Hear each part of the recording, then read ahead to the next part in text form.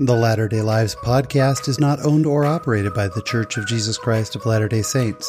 Any opinions expressed or implied in this recording are solely those of the host and guests and not of any specific organization unless otherwise stated. Hello, friends, and welcome back to the Latter-day Lives podcast. My name's Sean Rapier. I'm your host for the show, and we have got such a fascinating show for you this week. Our guest is Mr. Kells Goodman. Kells is the director and producer of the series Hidden in the Heartland, which investigates the Book of Mormon here in the U.S. He is also one of the owners of the LDS Film Festival. We'll talk about all of this as well as his time working on Hollywood movies. And in the My Latter-day Life section, I'll tell you about a friend who I bumped into this week and an amazing experience we had a few years back with the Book of Mormon. So sit back, relax, and here's the show.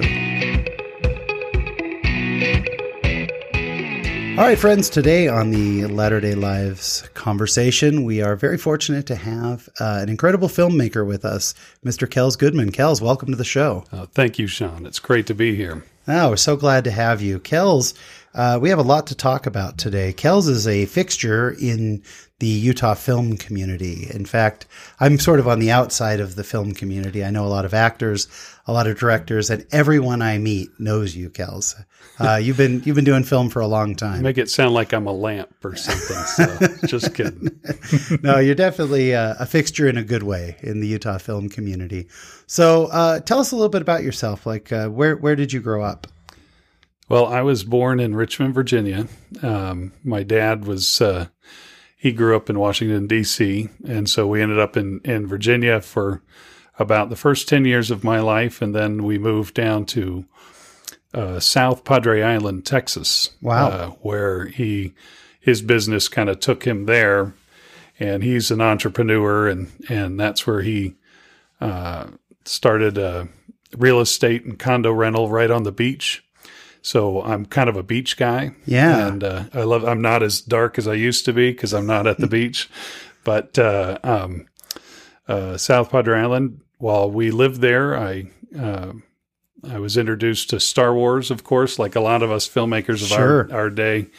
That very year we moved to Texas, Star Wars had come out, and I was 10 years old, and I knew right there what I wanted to do. And so all through my growing up, I went from my regular 8, film camera to my video camera to my Super 8 film camera and learning the hard way because I had no family or friends in the film business. I just knew I wanted to be in the film business. And so the only way I learned the film business was looking at magazines of Steven Spielberg and George Lucas looking into a camera.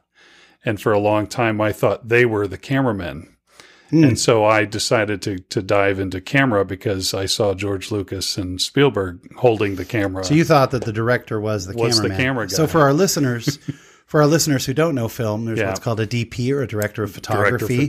Usually a separate. Yeah, it's usually a separate. The director's the guy that sits on his chair, and then when it's time to direct the actors, that's their focus, is directing the actors. Well, their other job is to get all the credit and accolades while the director of photography, does all of the work, making sure it all looks so beautiful. So, So you kind of became, you specialized in being a DP. Yeah. And so the technical side is what I really ended up doing because I felt like that was the only way I was going to get anything done. Yeah. Was to do my own camera work. Yeah, that's great. So were you... early on, were you raised in the church? I've always been a member of the church. My mom was a convert, even though we do have family that crossed the plains. There was kind of a break off there. So I've got family that died at Devil's Gate and in Wyoming.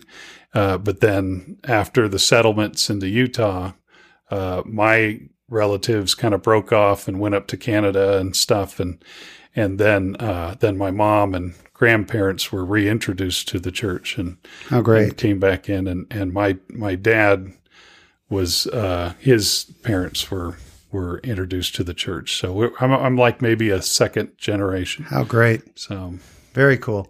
So you were in Texas. Yep. Hanging out down at the beach. You know it. And then where did you go from there? Well, after I graduated from high school, I went on to BYU. Yeah. And went for a year. And then from there, I went and served a mission in Louisiana, in Baton Rouge. And great place. So it's like I've been in the South all my life, between Virginia and Texas. And then and the mission covered Louisiana, Mississippi, Alabama, and I was in every one of those states. And so I've lived all along that southern part of the United States. Then I went back and finished my film degree at BYU. And how was the BYU film program? The program was fun. It was neat. I made a lot of good friends that I'm still friends with today. I will say, with love, all the love that I can muster about the program, is that I encourage young filmmakers to actually get a marketing degree or get some other degree that's similar, and not necessarily go get a film degree, because they can learn the film on their own, especially today's technology. Oh, very interesting. And so I've encouraged filmmakers to actually go get marketing. I know from my experience, I learned film as a kid. And then as I went to BYU, I was able to hone those skills. But I could have honed those skills by simply working free for people for a few months or even a few years. And there's a lot of that in the film industry. Exactly. There's a lot of free working. There's always people willing to take someone on free. Yeah. Totally. Yeah.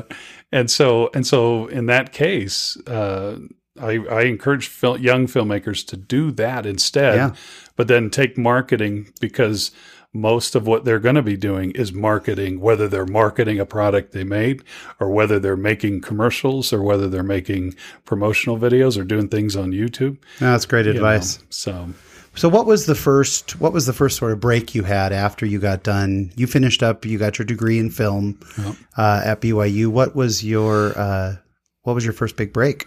Well, I started I graduated in 92.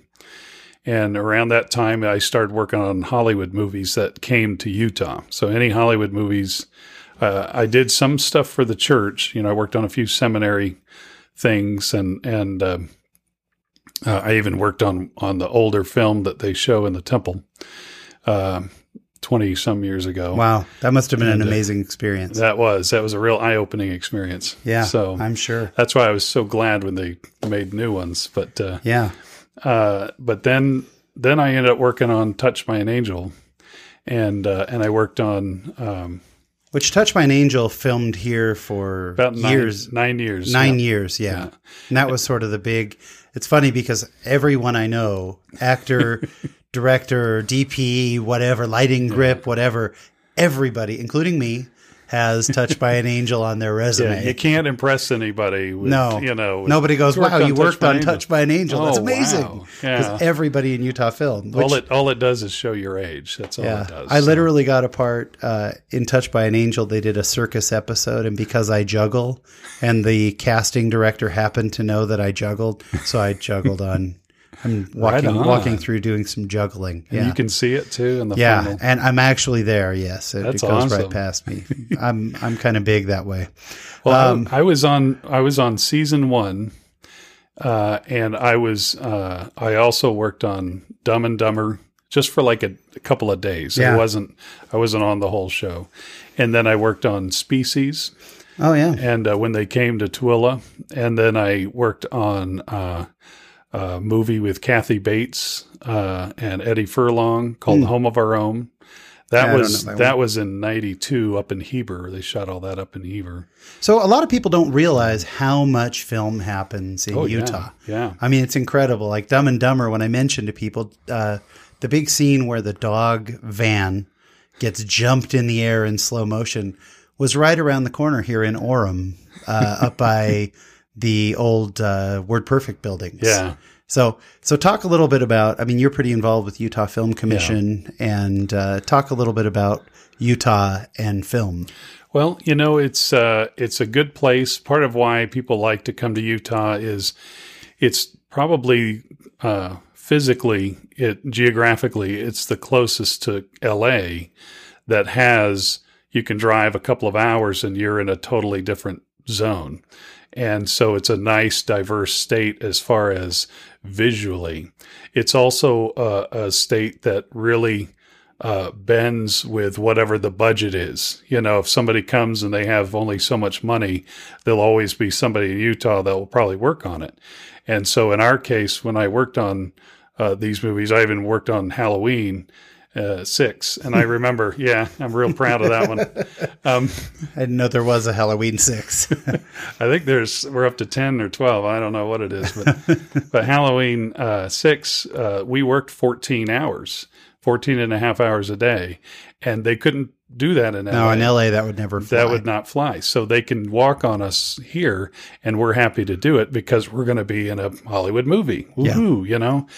And so it is very fruitful. It's very rich. I actually walked away from the Hollywood lifestyle, so to speak, around 96 when I worked on a movie with Gary Busey and up at Strawberry. So you can see where this is going. Gary Busey, if anybody knows, he can be a pretty rough guy. Yeah. But Gary had, it was a late night. I was actually working for Entertainment Tonight and the film itself. So I was in a dual role. Yeah. And we were there all night, and we were waiting for get an interview with Gary. So I set up the interview with Gary with lights and a chair and everything, but we had to go all the way on the other side of the lake to do it because they were filming. And it was late, and he shows up in sunglasses and a cigar and a couple of chicks by his side, you know, and we set it all up, but then the producer walked away and it was just me. And he comes over and he, sees the chair that I set up for him to sit on to do the interview. And he says, and he looks everywhere but at my face. I notice sometimes some arrogant people do that. They look everywhere but at you when you're the one they're supposed to talk to. And he goes, "This isn't my chair. Where's my chair? I'm not doing this interview without my chair." And finally I said, "Gary, you can get your own chair." And I walked off, and I was done. That was my last Hollywood movie I ever worked on. I was so sick of this. And not that I hate Hollywood, because I think there's so many good people that work there and do such good stuff and good things. I just know that there is an attitude. Yeah, I hear a lot of the similar things. Yeah. I mean, and yet the Utah film community is the opposite of that. Correct. Has been my experience, which I'm much more limited than you are. But especially on commercials and industrial film, which is a lot of what you do. You do a lot of industrial film being like film that corporations use for training or for getting their marketing message out there. Yeah. It's a much nicer work environment. They're funner to work on. Yeah, well, everybody's on the same mission. Yeah. That's what's so great about it. When you're working on Hollywood stuff, everybody's on different missions because it's all about you. Yeah. But when you're working on something that's corporate and fun and you're all friends, and that's why after that film, I knew at that point that from somehow, some way, I was going to have to start being the boss, or at least be in some kind of leadership role, because I did not want the kind of attitudes that were coming. Now, maybe they've changed over the years, but I know when I worked on films like Touch by an Angel and Species and stuff, there's always an egotistical attitude that you had to deal with from people who are supposed to be equal. Yeah. They've become, in some cases, some of the most unequal people. Yeah. You know, you can't talk to the celebrities. You can't sit with them. Don't make eye contact. Don't talk to them. Yeah. But yet these are people who demand equality, but they're totally not equal. Somehow when I've been the actor or the talent, as they call it, on commercials, they don't treat me that way. Somehow they tell me in advance, you will get your own chair. And so, it's a good environment. That's great. So one of the first things that kind of, I guess, really put your name out there was Will It Blend? Will It Blend was I mean, huge. Tell us a little bit about what Will It Blend is and what your involvement was. Well, actually, let me shift gears real quick. Well, one of the first things I did on a directorial level was Handcart. Oh, Handcart was before Will It Blend. Oh, okay. So, let's talk about Handcart. We'll just slip into that. Yeah, for sure. But in 2000, the reason why I kind of dove into Handcart was in 93, I think, is when Schindler's List had come out. And Gerald Molen came and spoke at BYU. And that's when he was really pushing the film and the concept of Schindler's List. I was very impressed. I had just graduated from BYU, so I came back to watch him speak. And I was very impressed by his demeanor and what he was talking about with Schindler's List. But then I kept thinking by that time, I felt like Hollywood was making a continuous line of movies about the Jewish Holocaust.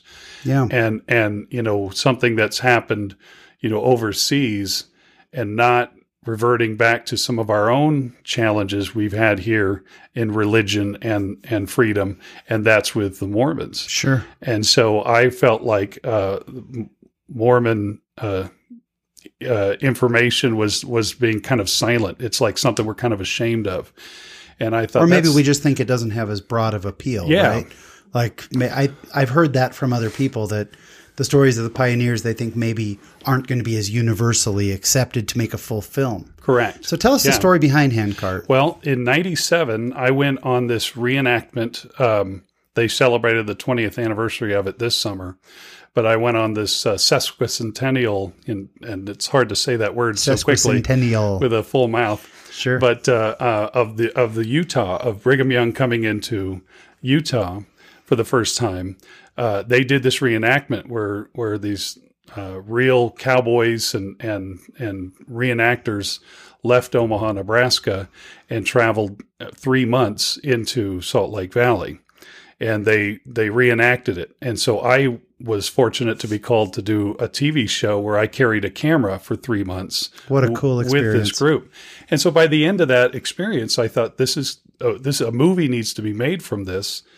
And so I started kind of writing, and I worked with a few friends who were writing. And my friend Mark Bowers wrote the script, but I wrote kind of the story, but he really fleshed it out. And so in 2001, I started raising money, and LDS Cinema had just kicked in 2000, with God's Army. Yeah. And at the time I thought, okay, well, there's a market now. Now we can break out and say, we can talk about who we are as LDS people and not be afraid and actually see it on the big screen. So I raised some money. I self-distributed Handcart. I produced, we raised about $300,000, and we shot this fairly large movie. For me, at least, it was large. We had like 300 extras, and we shot it over the period of 5 weeks, but we had to divide up the shooting because some of it was in the winter and some of it's in the warmer weather. Yeah. And it's it's kind of a fictional story surrounded around the Martin Handcart Company. So what we would call historical fiction. Correct. There were elements of history, but the characters you created were drama. Yeah, that's fiction. Right. And so we reenacted that really on a minuscule budget, because that $300,000 also included distributing it into the theaters. And at the time, that was not cheap because it was all on 35 millimeter prints, which are about $2,000 each. So yeah. I called the theaters myself. I scheduled the date. I made the posters. I made the little trailers that went in front of and we put it in 2002, we put it in 50 screens just, over the course of 6 months, and did okay. It wasn't, I was still new to that whole situation, but it was a good experience for me. And now I just remastered the film. And so sometime soon I'm hoping to get it on Amazon and some other places. So yeah, that was my first. That's an awesome experience. That's a big project to take on. Yeah. I mean, that's pretty audacious to take on a big project like that. Very cool. So Handcart, if somebody wanted to see Handcart now. You can't. You can't. Unless you have an old DVD somewhere. Yeah. But that's It'd be great to get it remastered and get it out there. Now video on demand has changed the game on everything. Well, and I had to get a high def version. It wasn't in high def. Yeah. And so I was able to, before the labs closed, I was able to get the film remastered. So after Handcart, I moved to Virginia for 2 years and actually got divorced in Virginia from my first wife and worked for Southern Virginia University. And then I also was in the middle of getting a master's, but the whole thing didn't work out because they were changing their program. So after that, I ended up, after my divorce, a miracle came and I got a call for a job with this company called Blendtec. Yeah. And Blendtec's a Utah company. They make blenders. Like they're actually one of the largest for sure of the high end blender, $400 or $500, $1,000 blenders. Correct. Yeah. They reached out to you. Yeah. They called me mostly because they were looking for a video producer and most of what their need was at the time, and this is 2005, their need was just somebody to produce videos on how to use more training videos on how to use their blenders because 80% of their market was commercial. Yeah. And so which nothing more exciting than exactly a blender video. I mean, how exciting. Wow. You've hit the big time. You've rocking. That's what everybody dreams of is blender videos. Well, you hit the big time when you actually get insurance and a full-time job. Yeah. That's the big time in the film business. I would say in the film business, everyone would agree that is the dream. If you can get insurance and a regular paycheck, that's as good as film gets. That's right. Sure. If you're patient enough to do those videos. Yeah. And so I went there and we started doing just the, training videos and stuff, but we knew marketing. There was almost no marketing. We had a marketing manager and we had a web guy, but that was it. That we didn't have anything else. And so finally we just decided to kind of gutsy up a little bit and we toyed with a few marketing things here and there and, but never really could get anything. And then we were actually on the cusp of doing an infomercial because the Blendtec product is a lot like the Little Giant ladder. Yeah. And my friend Doug Fowkes, who owns Infomercials Inc., he did really well with the Little Giant ladder, which is a similar product, a $400 product that's big and strong and long lasting. And funny enough, the first commercial I ever wrote was for Doug. Oh, is that right? I did a Yellow Pages ad for Doug. Oh, that's awesome. Yeah, he wanted to do a comedy video for Yellow Pages. He came down to Johnny B's Comedy Club and saw me perform. And afterward, he said, "Hey, can you write comedy also?" And so Doug and I actually ended up doing several productions together. Very talented guy. And I think I shot that commercial. So. Oh, yeah, how funny! I wasn't on set for that. Yeah, it was with Peggy Matheson and Fred Hunting. Oh my gosh, you have a memory like That's impressive. Yeah, so I wrote that commercial. Yeah, I DP'd that commercial. Yeah, so how funny! What a small world. That was a fun commercial. Yeah, it's about them going on a date. Yeah, that was good times. Really getting flowers or whatever. Yeah. How funny. So then you come up with this idea. So who came up with the idea for Will It Blend? Well, it was kind of a combination. I would say it's interesting because it's a disagreement, I think, right now, and a friendly disagreement between me and the marketing manager. And he's a good friend. I love him to death. But we were literally fooling around. The way it really started was the marketing manager saw that Tom Dixon, who owns the company and who invented the blender and is well known for his kitchen mill that he created, that's really well. The church actually endorses his earlier product, the mill, because it's a grain mill. Yeah, and he invented it by using a vacuum cleaner motor. Jeez. And so he fashioned the product together, and back when he was known as K-Tech. Yeah. And then he started Blendtec to take advantage of the smoothie market. Yeah. And he was big on just making the best blenders. Tom Dixon really has a lot of heart when it comes to his products. He's a passionate guy. He's very comes passionate. Across. Yeah. And he's a funny guy. He's a funny guy. He's fun and he's entertaining. He's hilarious. So you guys come up with this idea. And we saw him testing a blender with a 2x4. and we thought, oh, we got to make a video of this and let people see it. And so that's why his first video was with a rake handle. And also with marbles, and so to show that they can blend. You would take these things and you'd say, okay, we're going to test, will marbles blend in a Blendtec blender? You put the marbles in, you put the lid on, and bam, and then you record the whole thing. Yeah. Now YouTube was not what YouTube is today. Well, what's funny is we had never even heard of YouTube. I had never heard of it. In fact, Tom Dixon will go around and joke around and say, "WhoTube?" And so we had never heard of it. But I went ahead and produced a few videos. Our first 6, we did 6 in one day. I mean, we shot rake handles, marbles, a whole Big Mac meal. Credit cards. So it's as random as it can be. It was just random crap. Will it blend? And Will It Blend at first was not comedy. It was just us fooling around. But I would add this funny music to it and cut it. I wrote every word. I edited every piece. What was the first big one that got people's attention? The one that got really big was the iPhone. That was the first one I saw was the iPhone. Yeah, actually the iPod. Oh, iPod. Maybe that was the one I saw. And I think that the reason that had such a visceral reaction from me was, do not blend an iPod. I mean, you couldn't get your hands on an iPod. They were sold out everywhere, and you guys are blending it. Yeah. Well, you stick fine powder. No you less. stick the Apple name to it. Yeah. And that's what's so amazing. We went from the iPod.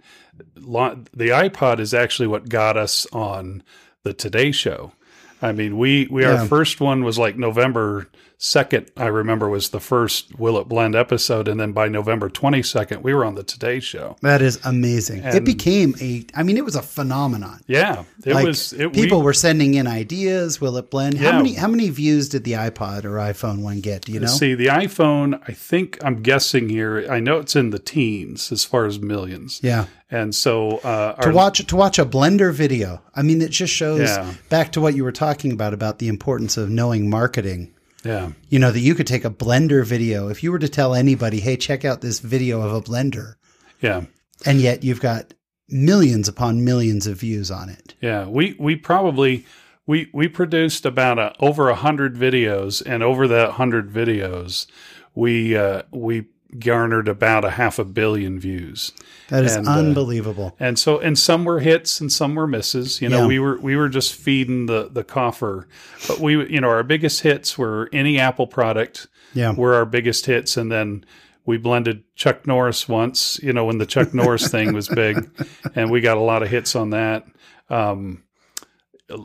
Bic lighters, and those are all still up on YouTube. You can see the whole series. Bic lighters is a big one because it caused the whole jar to explode. Oh, no way! I haven't seen that one. That's so great. Yeah, that's one we love, and so tell us about the transition now into your most recent project, which is Hidden in the Heartland. I want to make sure we've got enough time to really talk Hidden in the Heartland. Understood. Yeah. Will It Blend was kind of dying down, and I worked at Blendtec for about 9 years almost, and finally I kind of got an opportunity to kind of break away from Blendtec, so I took it.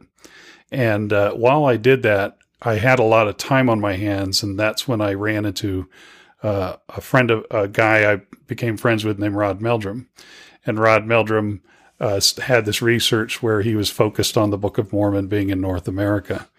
And for me, I really, at first was confused because I always thought it was in North America.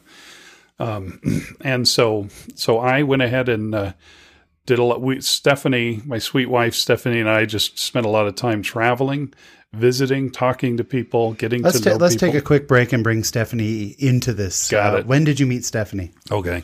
Stephanie, I met because her. when we last left the story, you were I was divorced and coming out of Virginia. I appreciate that. And now Stephanie gets brought into this. That's and right. Let's talk about it as if Stephanie's not sitting here in the room with us, which she is. That's right. We won't say. Yes.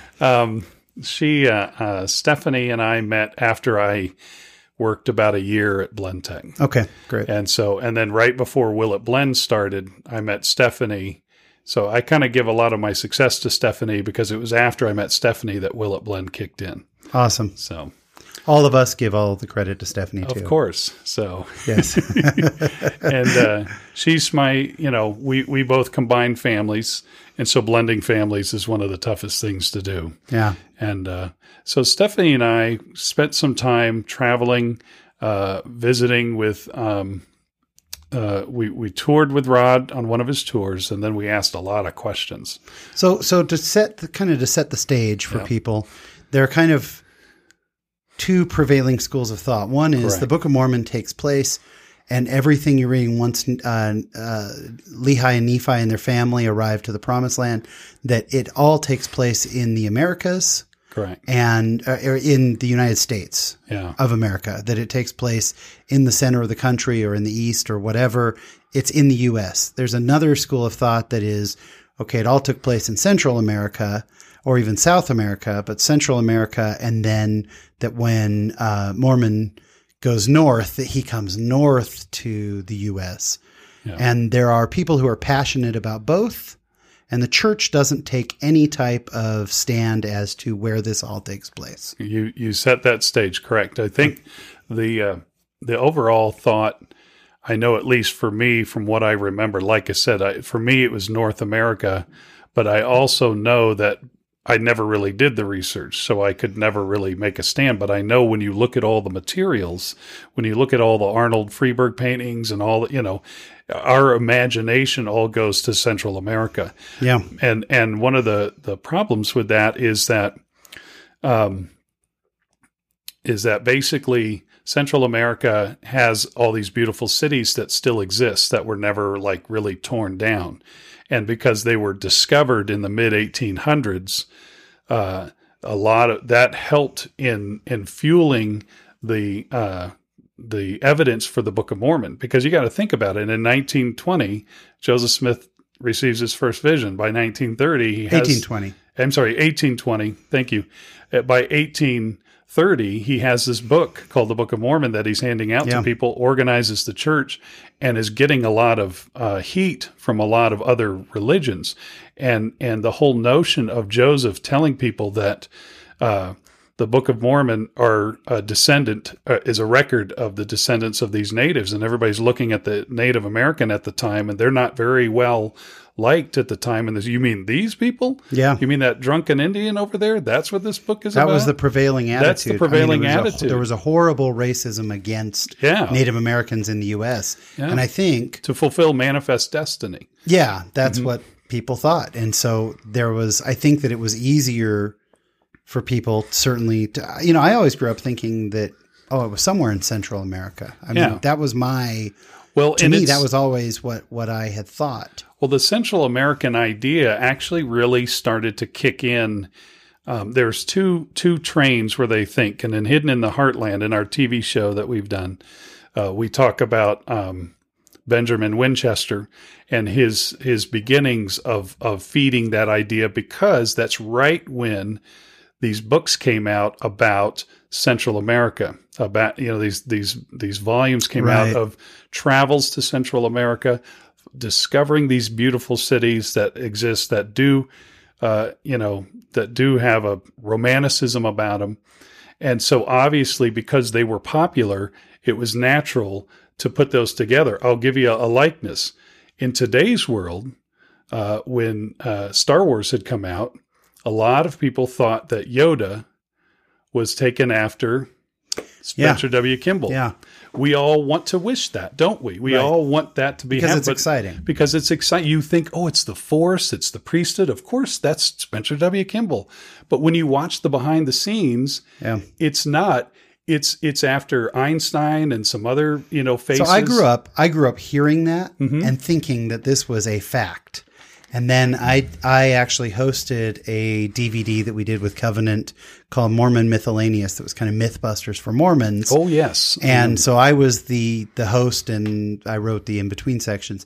And I was crushed when I hosted that section. They were like, okay, here's the scene, and we find out it's not. And we actually talked to one of the animators of Yoda, and I was crushed. I was like, well, what do you mean? It has to be. But you see, I'd known that as a kid because I watched all the documentaries. Right. And then I go to BYU, and I take a journalism class, and some guy, the teacher gets up and says, well, we all know that Yoda was taken after. I said, and I stood up and I said, no, it didn't. And you didn't get kicked out of BYU. And I didn't get kicked out, That's barely. Awesome. But so because we took a popular modern day thing and merged it with our faith, in my opinion, that's similar to Benjamin Winchester taking this popular book about Central America and trying to marry it. And there's no evidence whatsoever of Joseph Smith ever saying that Central America is where the Book of Mormon happened. So Hidden in the Heartland sort of explores the what if and what evidence is there of it taking place in the United States. And you actually travel. So a little bit, I having seen the episodes, I'll tell you my perspective on it that I find it so fascinating is there is so much interesting information that talks about, sort of the artifacts that have been found, some of the things that Joseph Smith said, that things that I hadn't heard before, but now are becoming more substantiated. My take on it is I feel like for a while, and maybe this was just something that members had, because I don't know of anything that came from the church on this, where it was like, well, let's not think about those things too much. Yeah. Let's not talk about it too much. But the Book of Mormon is not an allegory. Correct. It's a history. That's right. And so this is doing some research and saying, what if? I'll tell you one of my favorite things about Hidden in the Heartland, which is it's a series you did. How many episodes is it? There's 7. Yeah, 7. Yeah. Okay. So 7 episodes. Across the 7 episodes, one of the interesting things to me is I kept looking for sort of here's our hypothesis that it did happen in America, Yeah. But it's not there. What I got out of Hidden in the Heartland is there's great evidence that there is, and yet you have a lot of interviews with people who say, no, it is Central America. And you kind of bring all this it's an amazing show. One of the other things that's great is it's not just documentary. You brought in some really high-powered actors. Oh, thank you. Yeah, we tried to, because my background is drama, doing drama. Documentary is not something I figured I was going to be getting into, but I knew this was the only way we could tell the stories of North America and pre-Columbian North America, and the mysteries behind it. And so I figured it was good to at least do a little bit of reenact, because I paid for the show. I did a Kickstarter and raised some money, but I ended up paying for the bulk of the show. And so I could only afford like a 2-minute reenactment at the beginning of each episode, because I couldn't afford them to act throughout the whole show. So it's 2-minute reenactment. And then we have a little opener, and then we interview people. And what's neat about our show is we try to be as objective, like you said, as we can. It's a very objective show. And we also have probably half of the people we interview are not even Mormons. So they don't have any skin in the game. And that's who I prefer. They're just giving history. They're just giving history. I found that the most interesting. That's who I prefer to interview. I mean, I don't mind a Mormon researcher coming on and saying something, but then I like to back it up with somebody who doesn't have any skin in the game. So I'll tell you one thing, that Hidden in the Heartland is addicting. So we stayed up, my wife and I were watching it the other night. We decided to watch one episode. I had gotten up to episode 5, I think, or 4, and I was telling her about it. And then I said, well, let's watch one episode before we go to bed. We were 4 episodes in and it was midnight. Ah, sweet. And, binging on my show. Yes, we were binge watching the show and we were both like passing out, but it's so interesting. And voiceover is done by Scott Christopher, who is coming on the show here in a few weeks. One of the most talented guys. Yeah, his voice is so and in between it says something like, if you peel back the layers of the Middle America or whatever, you might just find the Book of Mormon. I don't know what it is about the way Scott talks, but I have to see what's next. It's a really exciting show. Oh, well, thank you. If people want to see Hidden in the Heartland, your show, how can people find it? Well, you can actually go to hiddenintheheartland.com. And that's like a portal where you can go either way. And from there, you can go to Amazon and you can buy it on demand, or you can, per episode or the whole series, or you can buy the DVD. It is available at Deseret Book and it is available at Siegel Book, so they've accepted it, and I think that's the only place you can get it right now. I'm actually speaking in a month. I know this podcast, is eternal, but I am speaking September 15th at the Sandy Center at 4:00 here in Utah. In Utah, yeah. And what are you speaking on? I'm actually going to be talking about season 2 of Hidden in the Heartland. Excellent. And some of the things there. And the interesting, here's the quickie take that I've got on Hidden in the Heartland and on the research. And that is this. It's my personal opinion that I have no doubt that Christ came to America. I also have no doubt that there were people in Central America and that Christ actually probably went to Central America too. It's scriptural. And that there were people that were there that had prophets and had, that had the same experiences as the Book of Mormon. I have no doubt the evidence is there that there were a people there as well. My number one question is, where's the Hill Cumorah? Yeah. And a lot of people have this notion, like we had kind of mentioned before, that everything happened in Central America and everybody died. And then Moroni huffed the plates 3,000 miles and went up to New York and said, hey, here's a nice hill right here. Let's bury him here. And that was it. And the problem with that story for me is that Hill Cumorah, what a lot of people don't realize, was in the middle of all of the stories of the Book of Mormon. It was not a place that was far away from Zarahemla and Lehi and all these other cities. It was actually close by. There was going back and forth between this hill and the other cities. And so to make it look like it was far away and that there was nomading going on and all this kind of stuff is not true. They built these cities and lived there, and then they killed themselves off, through. It's interesting when I was watching, there's a guy who says, I'm a one Cumorah guy. Correct. And he is absolutely. And so when I was watching it and I'm easily influenced, I went, yes, that's it. But then you immediately cut to another guy who says, no, that's not the Hill Cumorah. Correct. And it's in Central America. And it presents, I really highly recommend everybody go watch Hidden in the Heartland, because if nothing else, I don't know that it has made me, I didn't do all the research. And I want to talk to you about what is the role of this too, because it kept my mind spinning. But I listened to an interview recently with some guys who BYU has a project mapping the Book of Mormon. Yeah. That's a church sponsored, interactive map where you can go through, and they're not trying to say where it is exactly geographically, more like it allows you to see what the map would have looked like based on all the data that we have. One of the things they said that was interesting was they said, look, if you are basing your testimony of the Book of Mormon on, was it Central America? Was it here? Was it this river or this lake or whatever? You've missed the point of the Book of Mormon. Yeah. That the Book of Mormon is a true book and you need to have that spiritual testimony. But if you have no curiosity whatsoever about these things, what's your take on the mix between the testimony and the spiritual part of it versus what you present in the Heartland? That's a good question. I think that it is not vital to know where everything happened. It's your first and foremost is your relationship with God and your service and your study of the Book of Mormon. And the elements therein, such as the studying of your relationship with Christ and things, that is paramount to this other stuff.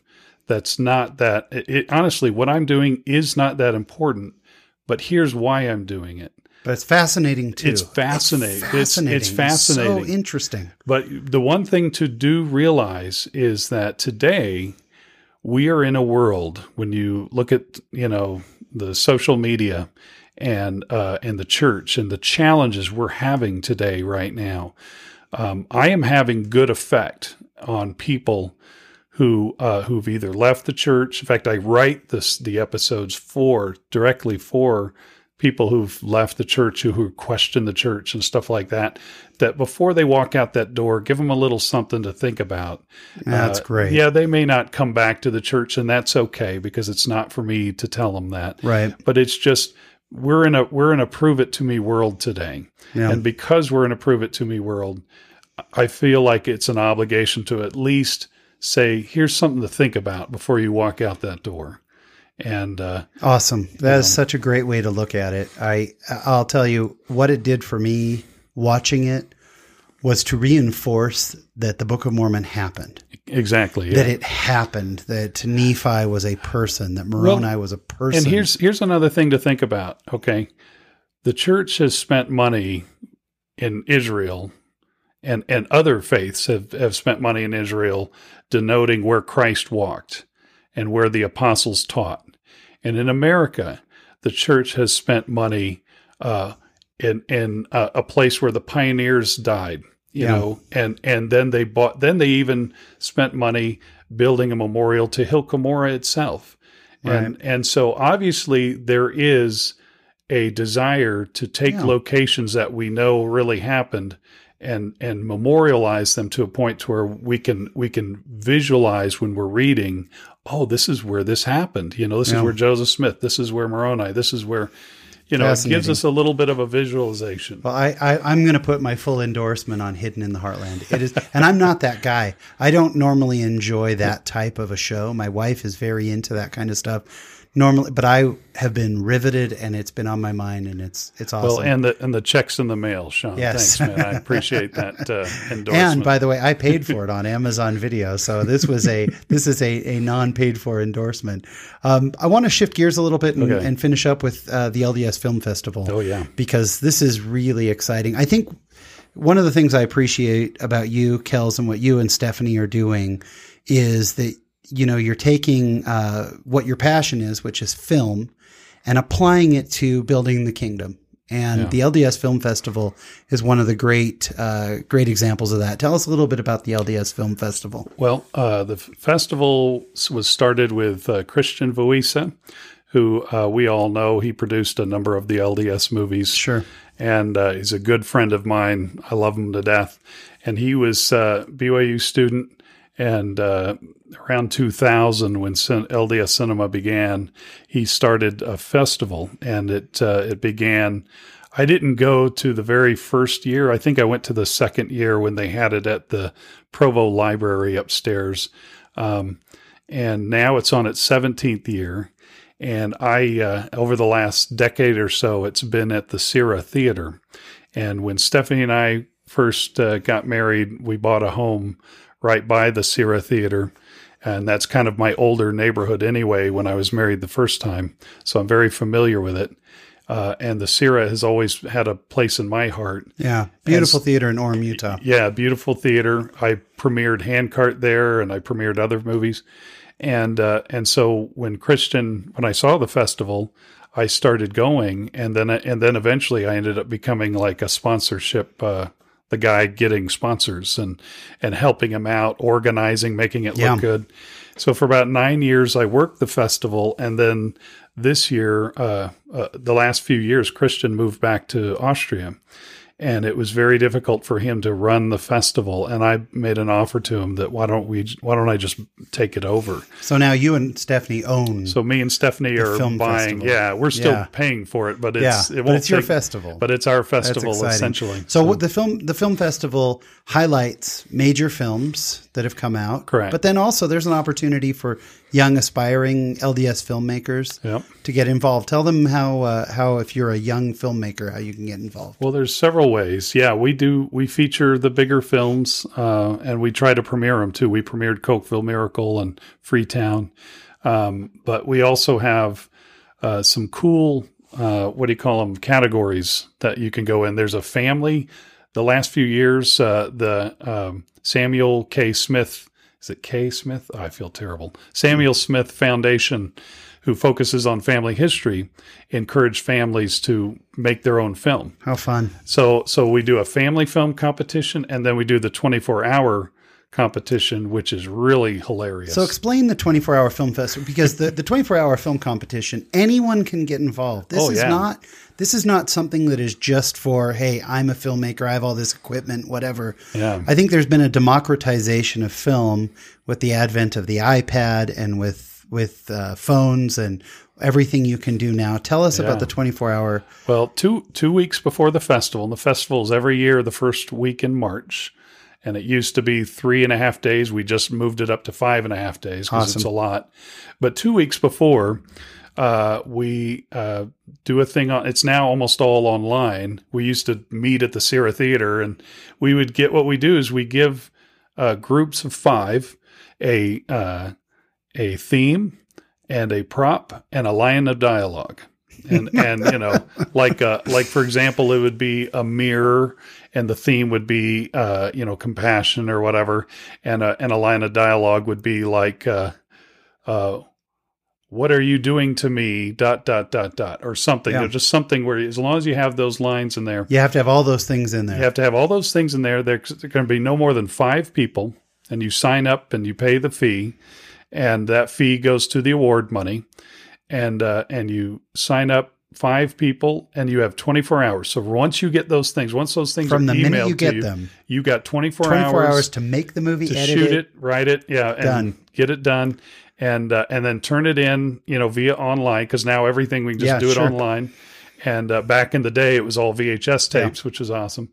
And then during the week of the festival, we show all those movies. That's so fun. So you get a chance to actually be an award-winning filmmaker in 24 hours. Yeah, so. And this invitation goes out to everyone. This is not just for, if you don't consider yourself a filmmaker, you could be a family, you could be a group of friends. Yeah. I highly recommend getting involved. Where do they go to find out a little bit more about the LDS Film Festival? You can go to ldsfilmfest.com. Yeah. And we do have ldsfilmfestival.org, but we're in the middle of transitioning. But if you go to ldsfilmfest.com. And then people can also show up and check out the screenings. And please come. We want a lot of public this year to come. We've readjusted the festival this year so it's more public friendly. So it's not just the filmmakers. Film community. And you'll meet the amazing LDS, and you have question and answer times with filmmakers. And if you have any interest in great film, it's a great place to be. And some of us will be doing our podcasts from. That's right. We're allowing Film Festival. We're actually got a desk that we're going to have out in the hallway all day, during the whole week. And you can actually schedule a time free and go and podcast as long as you, and we'll even give you passes as long as you're saying, I'm here at the LDS Film Festival, ... So we'd be happy to do that. So, well, that's great. Well, look, we are, I've taken up enough of your time, I guess, because we're taking enough of your time. We're well into time. This has been so fascinating, and what you guys are doing is just amazing. So everybody, check out Hidden in the Heartland. By the way, if you want any of these things, the LDS Film Festival, Handcart, Hidden in the Heartland, we now have show notes on our website on latterdaylives.com. So you'll be able to go in, and there will be links to all the things, everything that we talked about. There will be a link for all of it. Closing, I always ask our guests, what does being a member of the church mean to you, Kels? Well, the church itself is a place for each of us to receive our ordinances of salvation. And, but I think for me, the church has to be a personal, deep-seated faith that you receive. It's important for each of us to receive a testimony. And then with that testimony, we learn to serve, which I think is a big part of our church, is to serve, to love. And one of the talks I remember hearing was saying that the 2 most important things you could ever do on this earth is to repent and to forgive. And when you've done those 2, everything else can fall into place. Oh, that's awesome. Well, Kels, you and Stephanie are such an amazing example for so many out there. And everything, what I love is this idea right now that we need to flood the earth with the gospel. And between the LDS Film Festival and all you're doing there, Hidden in the Heartland, films like Handcart, you guys are just an awesome example of living the gospel, flooding the earth with it, and not to mention just fascinating, fun people. Thank you so much for all you do, and thank you for coming on the show today. We appreciate it. Well, you as well, Sean. You're doing it good. What a great conversation with my friend Kels. he and his wife, Stephanie, are just two of the best people I know. And I so appreciate him being willing to come on and talk about all these things. And again, if you want to know more about the LDS Film Festival, more about Hidden in the Heartland, but all these things, we will have links to them on latterdaylives.com.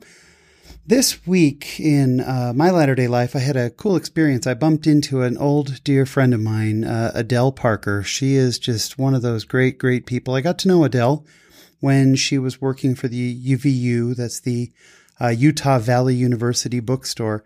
I work in consumer electronics in sales, and I'd gotten to know Adele when she was buying electronics. She used to buy our products.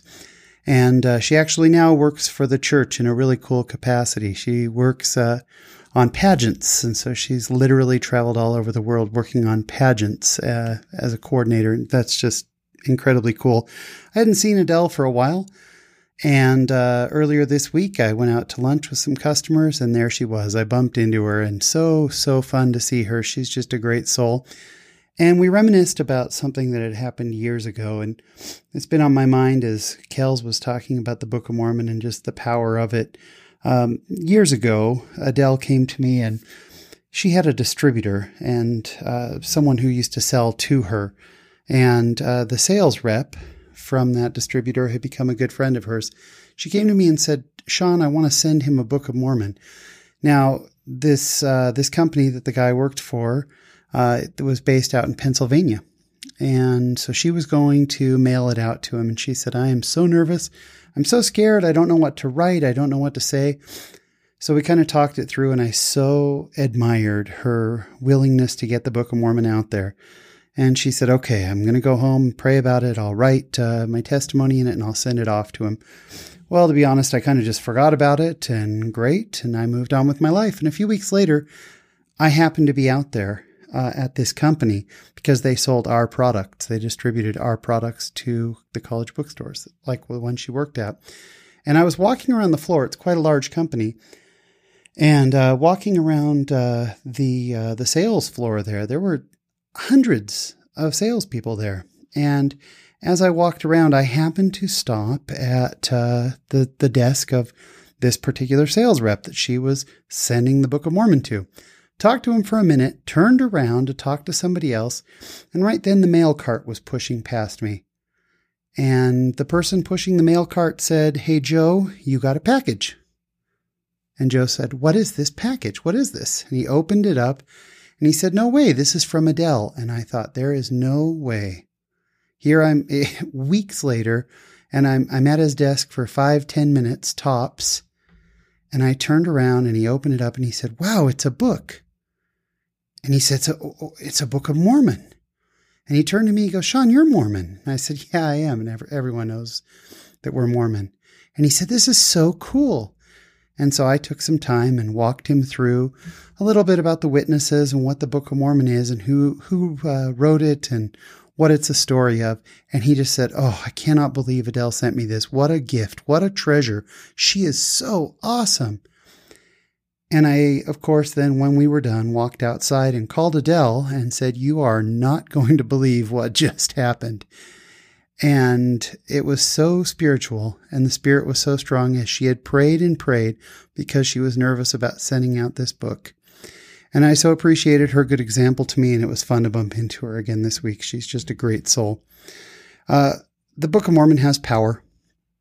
That's just the truth of the matter. It's a powerful book. And if we will flood the world with it, boy, it's going to do amazing things. And so I think what we need to do is give up our doubts, give up our fears, and just get it out there and trust that the Lord will make the rest of it work. Again, as I've been watching Hidden in the Heartland, so fascinating. Sometimes it's hard to remember. The Book of Mormon's real. Those were real people who went through these experiences. And I just love that Book of Mormon. And that's it for the show this week. Folks, as always, we so appreciate you listening. Our listenership is growing every week. If I could ask a favor, wherever you listen to this podcast, if you could go in and give us a review. We love the full number of stars, but if not, whatever you think honestly. So far on iTunes, we're 5 stars out of 5 across all of our reviews. We appreciate that. We just appreciate reviews because that's what gets us more easily found on all the search engines on the different podcast apps. So if you could give us a review, we'd appreciate it. The other thing is, if you know someone who enjoys good, uplifting conversation and you could share it with them, that's another way that we grow. And we can't believe how many people are listening to this podcast. We so appreciate it. The Latter-day Lives podcast is available on iTunes, on Google Play, on SoundCloud, Stitcher, Player FM, TuneIn, pretty much anywhere you can get a podcast. For all the show notes, go to latterdaylives.com. And if you want to reach out, I love hearing from our listeners. I can be reached at Shawn, SHAWN, at latterdaylives.com. I love to hear suggestions of guests that you would like to see on the show, things you love or things that you don't like about us. That's okay. That helps make us better. So feel free to email us. On Twitter, we are Latter-day_Lives, and on Facebook, it's facebook.com/Latter-day Lives podcast. So again, folks, we really appreciate it. Have a wonderful week. And until next time, remember, there's a great, big, beautiful world out there. Go be in it, just not of it. Thanks for listening.